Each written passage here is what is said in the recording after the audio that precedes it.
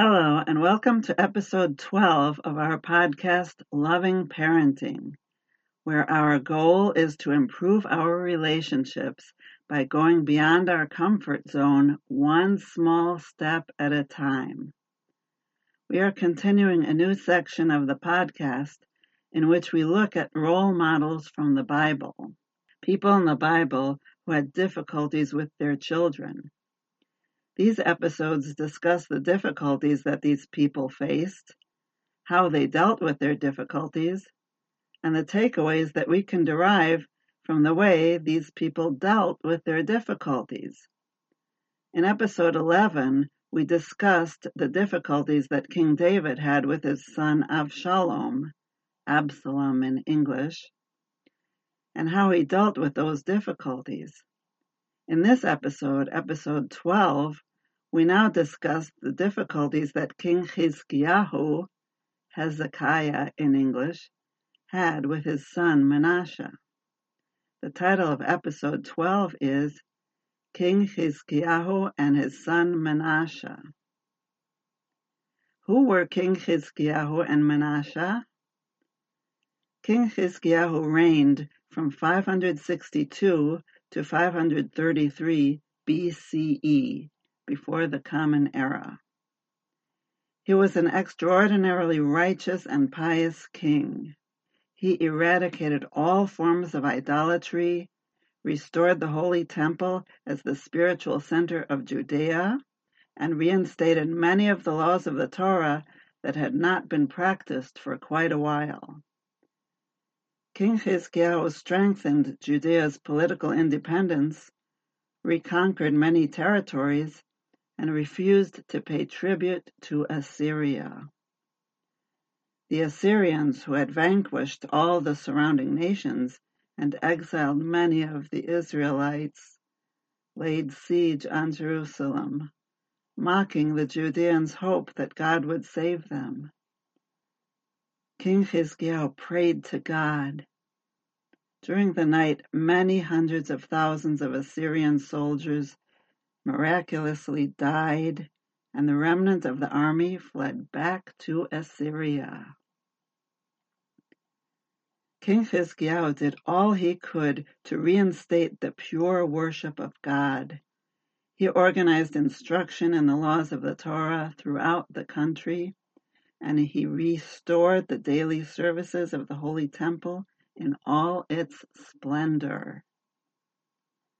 King Menashe, his son, reigned from 533 to 478 BCE, before the Common Era. He practiced many forms of witchcraft and idolatry, and erected idols and pagan altars in the Holy Temple. King Menashe killed his grandfather, the prophet Isaiah in English. The prophets admonished him and warned that God would exile the Judeans for such conduct.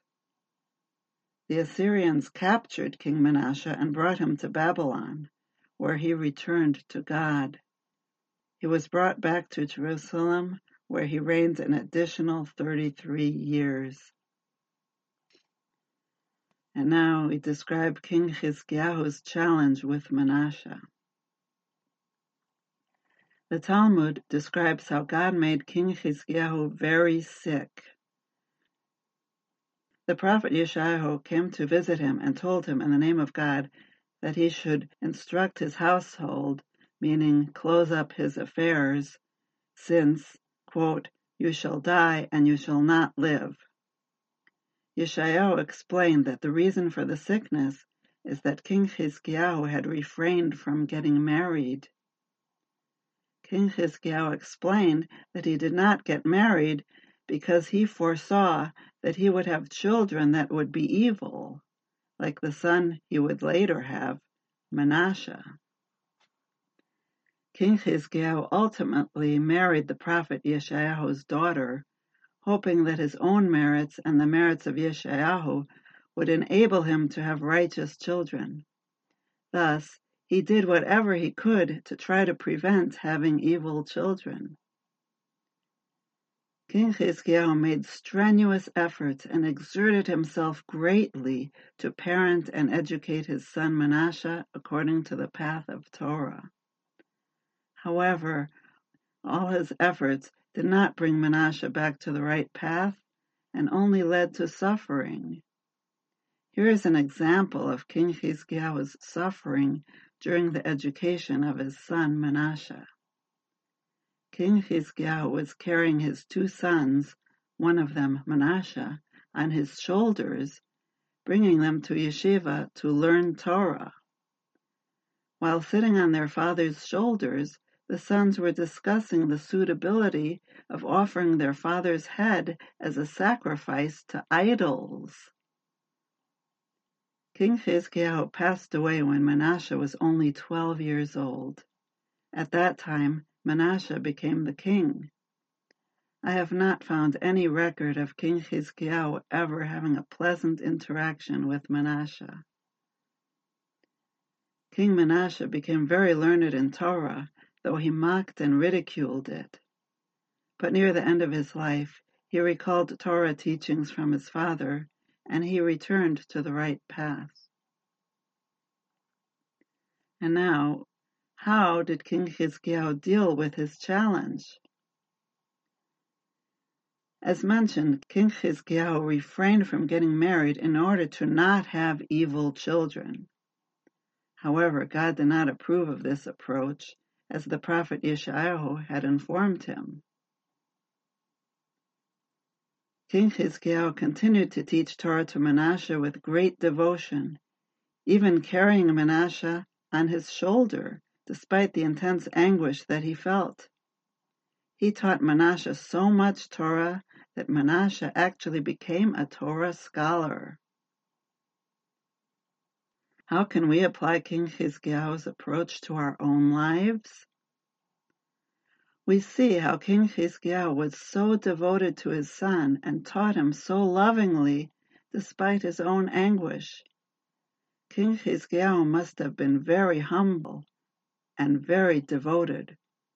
We can only imagine the mindset that he had during this ordeal and try to emulate it to the best of our ability.